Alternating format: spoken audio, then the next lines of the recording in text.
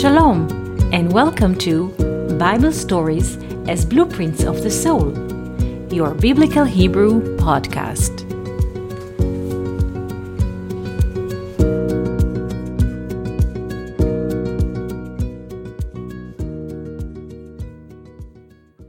Shalom, and welcome to our Biblical Hebrew podcast.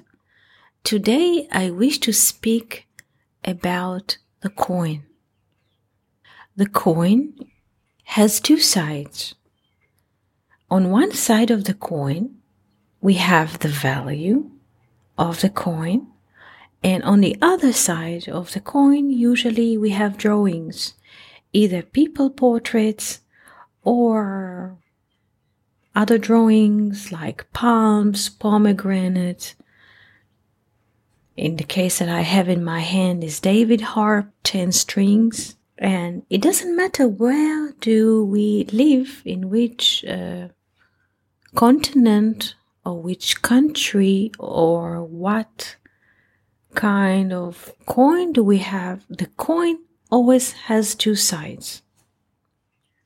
The value of the coin and a drawing on the other side. But though the coin has two faces, the coin is one. Let's say I go to the shop and I wish to buy a chewing gum. And the chewing gum cost half a shekel. And to buy the chewing gum, I have to pay half a shekel. To the person who works in a supermarket or grocery shop, it doesn't matter how do I serve the coin. Whether I serve it with the face up, with a value on it, or whether I handed it with the drawing of David's harp. The person who receives the coin has a notion that this coin has a value of half a shekel. So for him is the fee for the gum. So as a receptor, he doesn't mind if we hand him the coin on the face of David's harp or half a shekel. He's know this is the value of a gum and he will give the gum to us. Why do I bring this story of a coin to open our conversation? Do I want to speak about commerce? Do I want to speak about coins? I want to speak about our life here. When we are born into this life, boys or girls, we receive a name from our parents, from our surrounding, from our adopting parents, depends. And with this name that we're given, we are walking in this life. Whether my name is John or Mary, I walk with this name. And I walk with this notion, this is my parents, this is my school, this is my university, and so on. This is a part of who I am. My CV is who I am. But the Bible tells us a different story. Your CV is not who you are. This is what God says to Moses in the conversation of the burning bush. Your name, as you come to this life, was given to you by the daughter of Pharaoh, is Moses, Moshe. In Hebrew, 3 letters, Mem, Shin, He. But before you come to this life, where did you come from? What is your other side of the coin? In the book of the chapters of Rabbi Eliezer the Great, we find in chapter 3 the following sentence.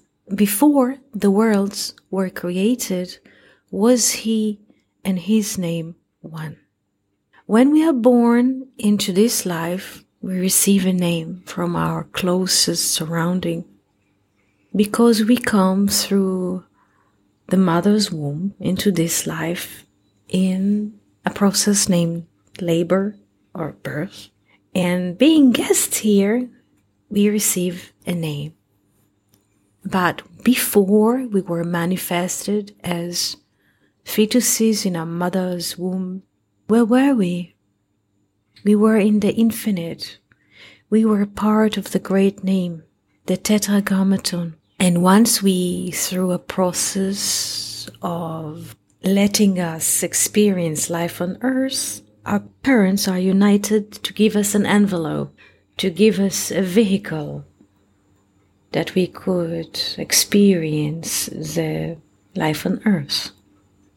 But our parents give us only the external envelope or the external vehicle, but the spirit who writes this vehicle or the letter which is written in the envelope is from God. In other words, each and every one of us has two sides. Our name here in this world, in this life, which was given to us around birth time. This is the name of our vehicle.